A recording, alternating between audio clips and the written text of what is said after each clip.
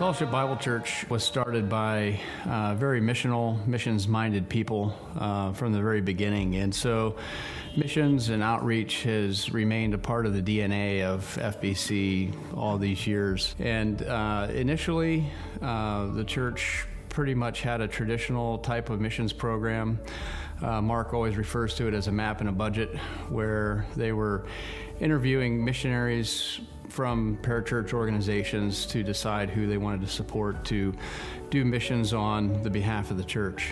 And in the mid-90s, God began the process of transitioning FBC's missions program from that type of traditional missions to a missions program where we as a church are directly involved in carrying out our own involvement in global missions. And he did that by bringing us into contact with three main national pastors at that time. One was working to plant churches in Mexico City, one in North India, and the other in Kenya. And from that time until now, God has just continued to expand and increase our direct involvement with already existing churches and their leadership around the world. Right now, we're currently partnering with churches in 17 different countries. This past year, in 2018, there were 15 different trips taken. There were many trips were taken where Scott and I did not go. Dennis McNutt took a youth team to India in June, where they went to the remote mountains of India. John Morrison went in November to Guadalajara, Mexico, and shared at the family camp there. Scott Newland, one of our elders, he went to a location in Asia where he taught for a week. And then Mike Thomas, another one of our elders, he went to Quito, Ecuador, where he taught for 4 or 5 days there with the church leaders of the church in Quito. If we look back over this year, many trips, many different opportunities for people within our church to be able to be involved with going on a trip and being able to participate and to see what it is that God is doing through FBC Missions. I'm just really excited about the strategy and the ministry that God has led us into here at FBC. I just see a tremendous potential for impact. Missionaries come and go for all different kinds of reasons. Sometimes it's health, sometimes it's finances, sometimes it's family issues, family matters.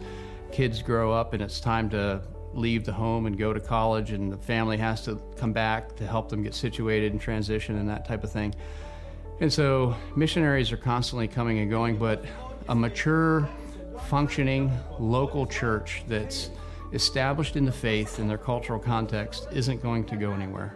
So a verse that I think really depicts this mission-mindedness that FBC has had and the way that God has been faithfully, consistently using FBC around the world all these years is Isaiah 49:6. And it says, "Indeed," he says, "it is too small a thing that you should be my servant to raise up the tribes of Jacob and to restore the preserved ones of Israel. I will also give you as a light to the Gentiles, that you should be my salvation to the ends of the earth."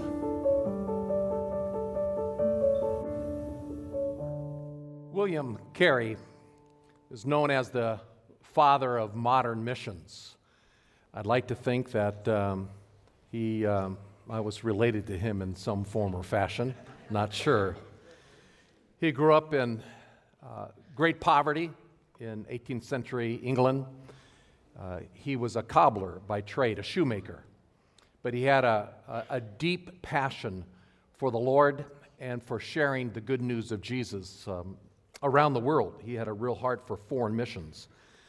And God allowed William Carey, in spite of his upbringing, in spite of all the circumstances of his life, God allowed William Carey to serve him in India for over 40 years as a missionary. In 1792, he wrote his famous Apologetic for Global Missions, and it was entitled An Inquiry into the Obligation of Christians to Use Means for the Conversion of the Heathen. Nice title. An Inquiry into the Obligation of Christians to Use Means for the Conversion of the Heathen. Carey said this: "It is the duty of those who are entrusted with the gospel to endeavor to make it known among all nations." It's the duty of those who are entrusted with the gospel to endeavor to make it known among all the nations. He argued that Christ's Great Commission in Matthew 28 and Mark 16, go into all the world and make disciples of Jesus Christ. That Great Commission didn't end when the disciples and the apostles of the first century left the scene. That it continued on into his generation and the generations to come. He also relied heavily on the book of Isaiah to lay out his apologetic for global missions. He was deeply affected by the book of Isaiah. In that same year, in 1792, he preached at the annual Baptist Association meeting there in England. And he used as his text Isaiah chapter 54, verses 2 and 3. "Enlarge the place of your tent. Stretch out the curtains of your dwellings, and spare not. Lengthen your cords, strengthen your pegs, for you will spread abroad to the right and to the left, and your descendants will possess nations and will resettle the desolate cities." Your descendants will possess nations. The gospel will go forth, he said. It'll impact the nations. You will spread out to the right, to the left. This was his call in 1792. This father of modern missions. And it was at that meeting that he shared this profound message. It was really his motto for his global ministry. Expect great things from God. Attempt great things for God. John Stott, another Christian statesman, though of the modern day, John Stott said it this way: "We must be global Christians with a global vision because God is a global God."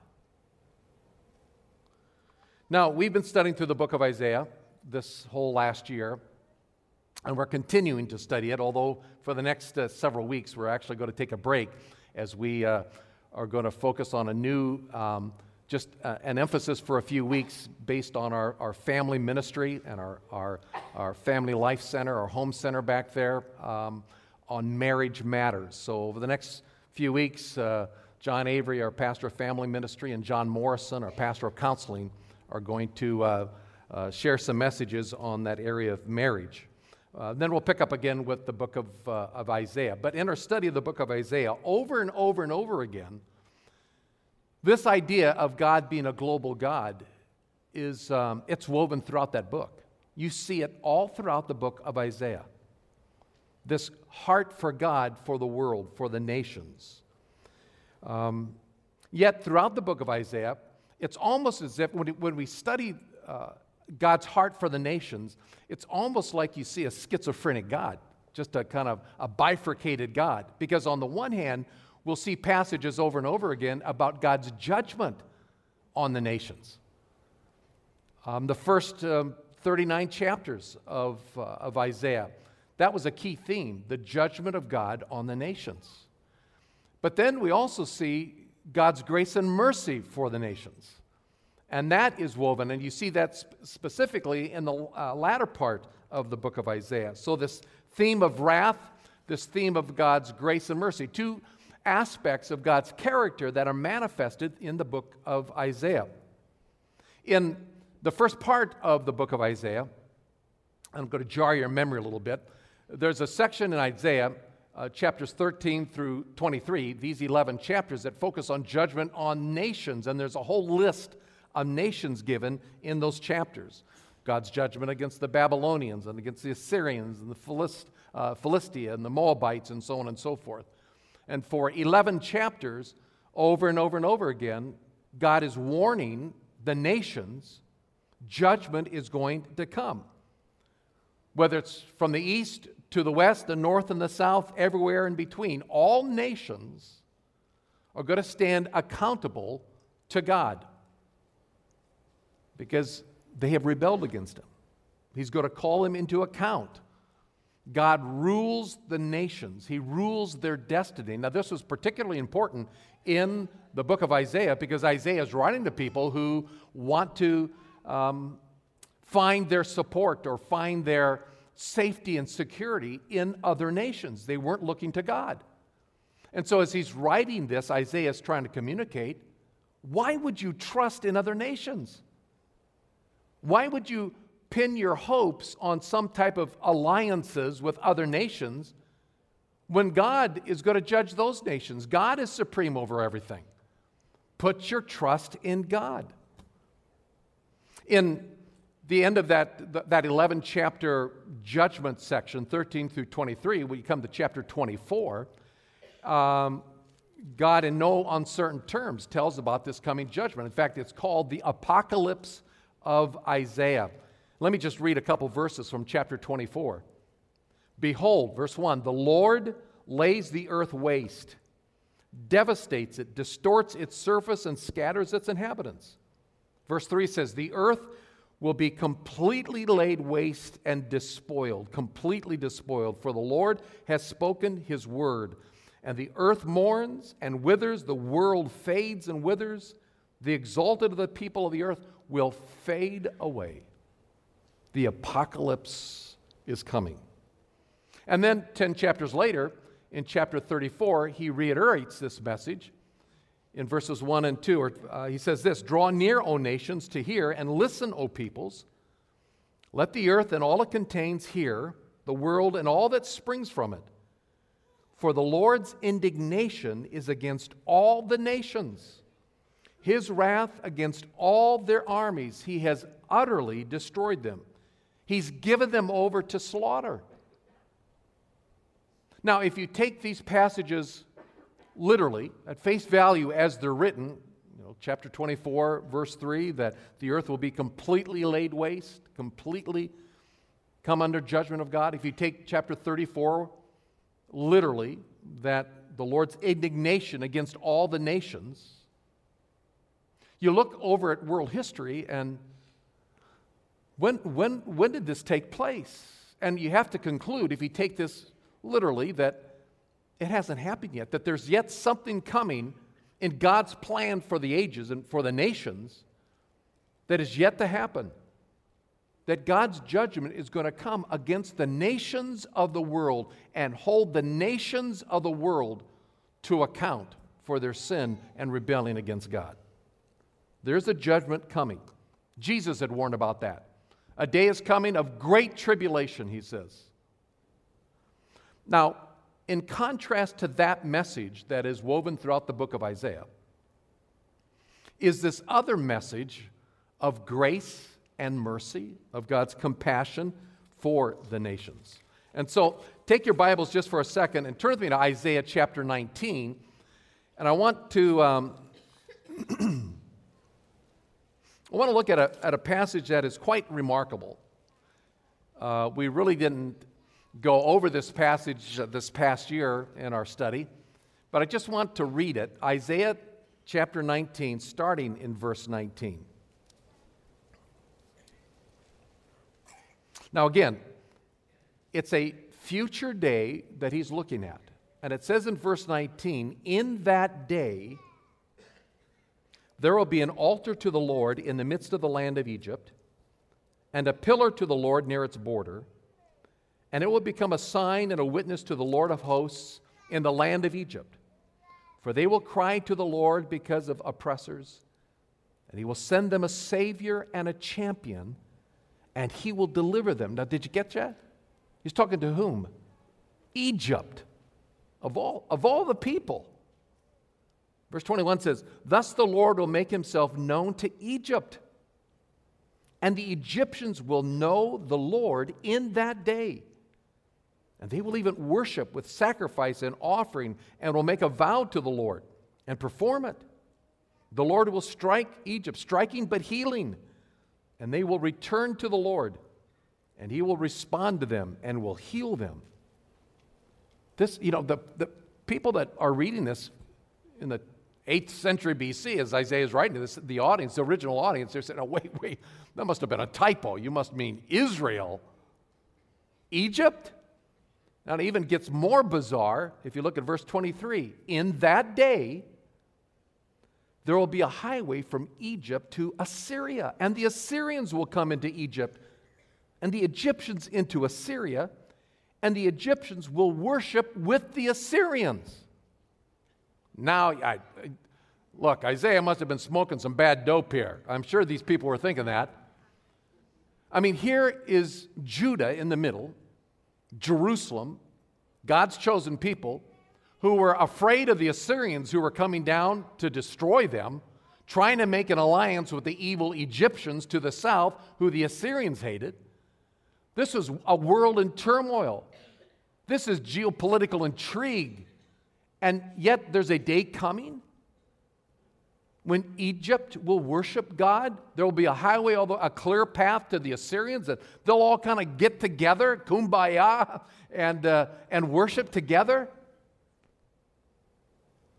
And then it continues even more bizarrely in verse 24. In that day, Israel will be the third party with Egypt and Assyria. Oh, now they're all going to come together, blessing in the midst of the earth, whom the Lord of hosts has blessed, and saying, blessed is Egypt, my people, and Assyria, the work of my hands, and Israel, my inheritance.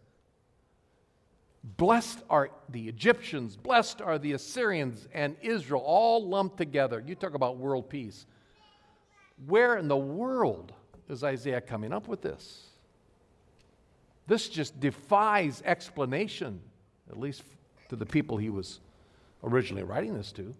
In that day, though, something's going to come. God's going to pour out His grace, His mercy. He's going to send a Savior, it says. He's going to send a champion.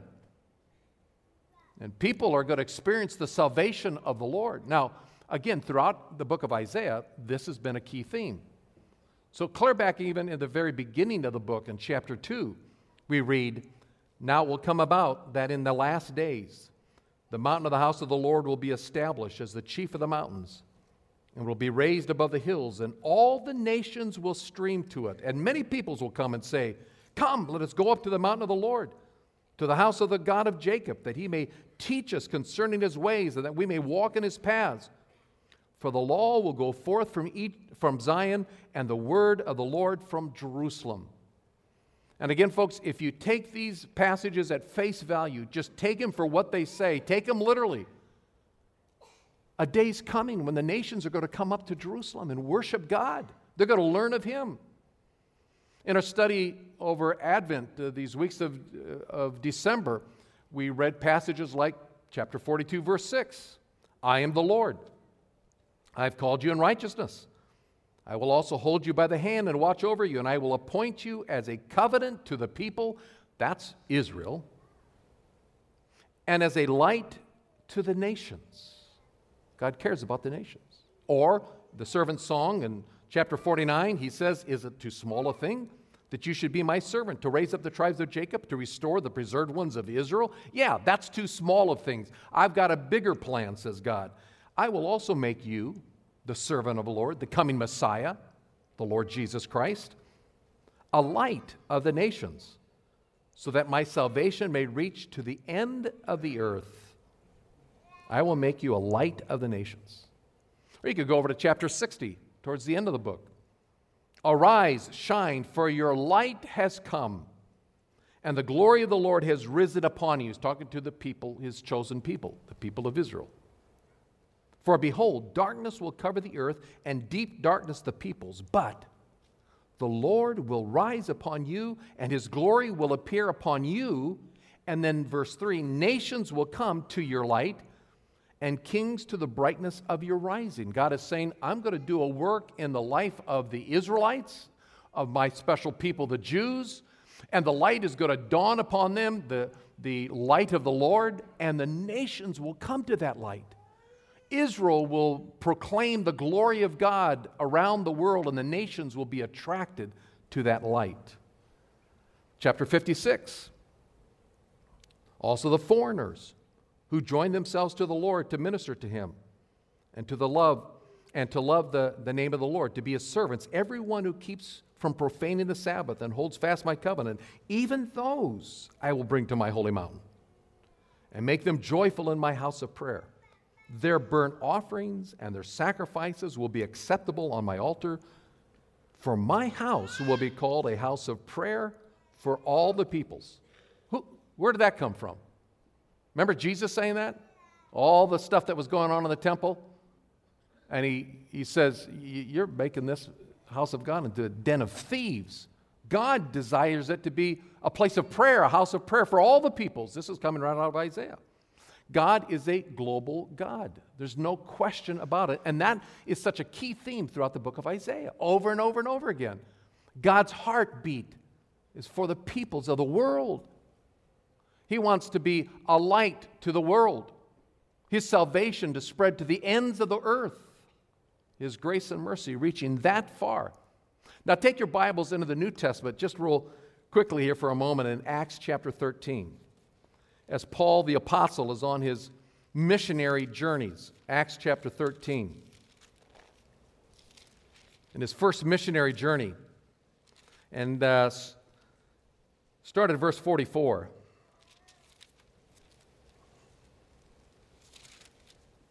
Acts chapter 13, verse 44.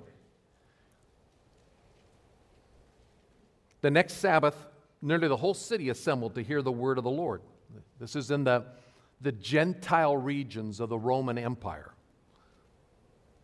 But when the Jews, verse 45, saw the crowds, they were filled with jealousy and began contradicting the things spoken by Paul. They were blaspheming. In verse 46, Paul and Barnabas spoke out boldly.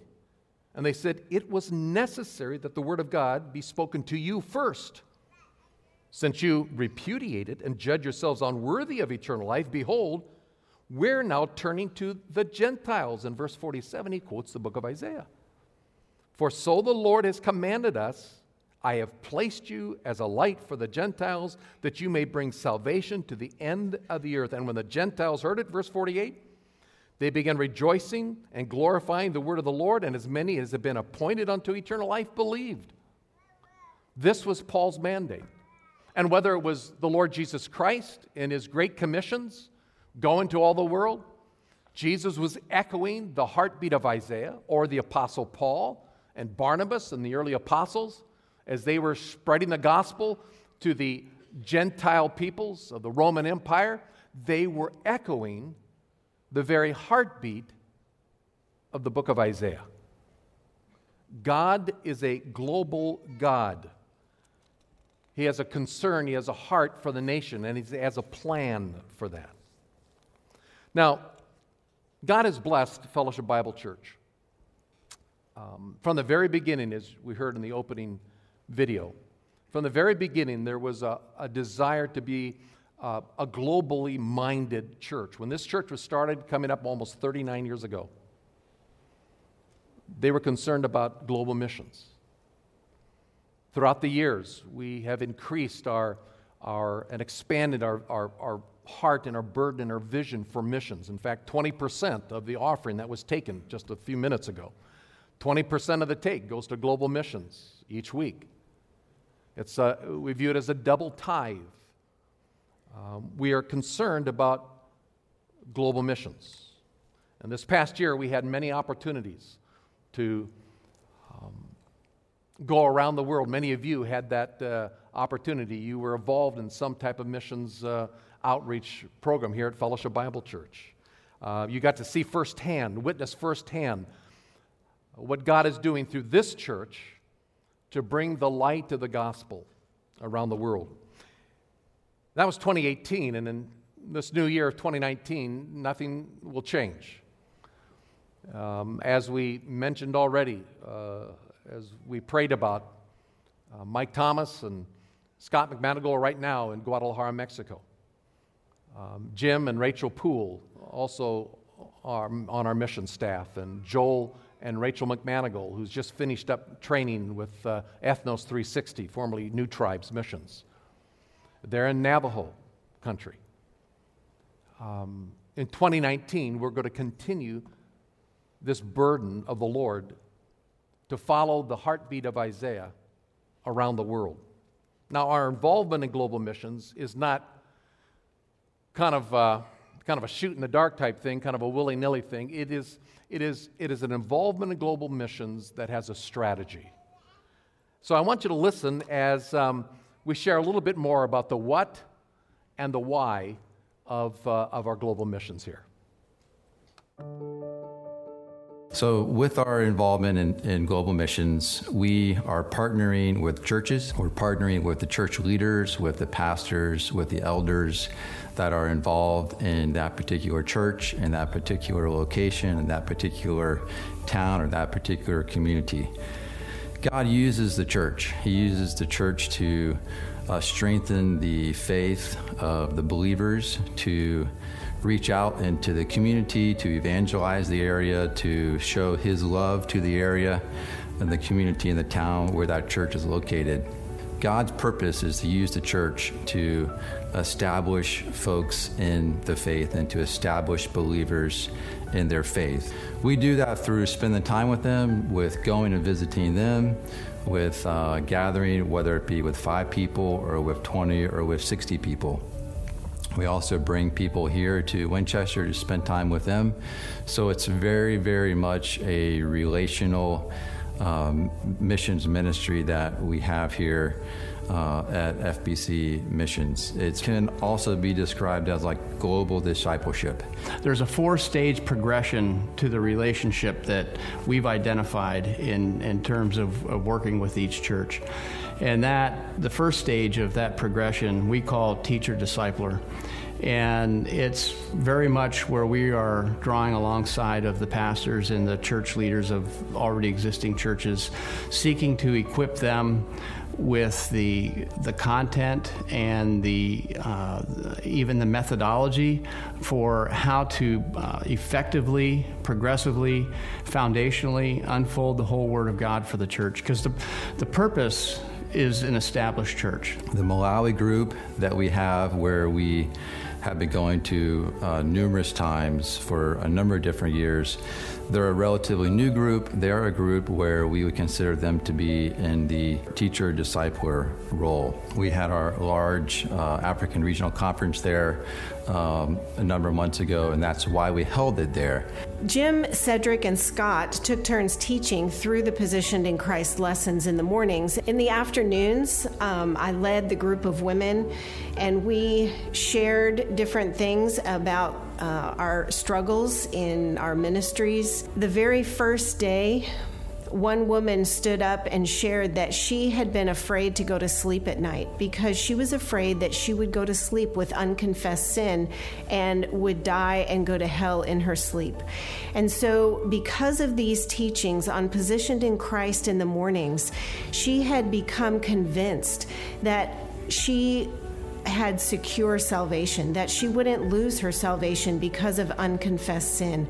It was quite a testimony of how truth can affect these people and how she needed to hear that message. Even though she was the wife of a pastor, she still had wrong beliefs. And so this conference was really important for her to understand that foundational truth. The second stage then we call co-worker.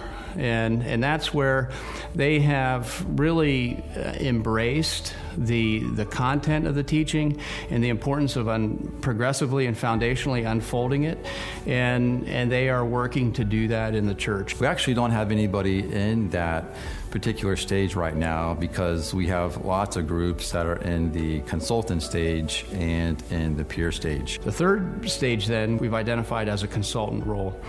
And it's where they have been unfolding the Word of God, focusing on the finished work of Christ for a number of years with the church. They're doing a good job of establishing the church in the faith. The church is growing and maturing. We're seeing signs of maturity in the church. And so when you consider the consultant stage, it would be groups like the POCOT in Kenya. It would be groups like Webuye in Kenya and other groups as well that are in the consultant stage. And then the last stage we've identified as the peer stage. And that's where they can turn around and any other pastors, any other churches that God brings them into contact with in their country, in their area, in their cultural context, they can turn around and do the exact same thing with pastors and other churches that we have been doing with them through the years. And if they never saw us again, they would be fine. When you consider the purest age, then it would be the group like Gopal in Nepal, where we were in March of this year, and he put on a conference while we were there for different areas, for different pastors, where he gathers the pastors together. He's teaching them. He's bringing people in from India, where he's putting on conferences for pastors in his area. Jim and I and our whole missions committee, it's our prayer that as you hear these testimonies and throughout the year continue to hear the great things that God is doing through FBC and in these churches and in these countries around the world, that you will come away with a sense that God is truly using you, each of you, in this process. Because if it wasn't for us as a body, if it wasn't for FBC as a body, there would be no FBC Global Missions Program.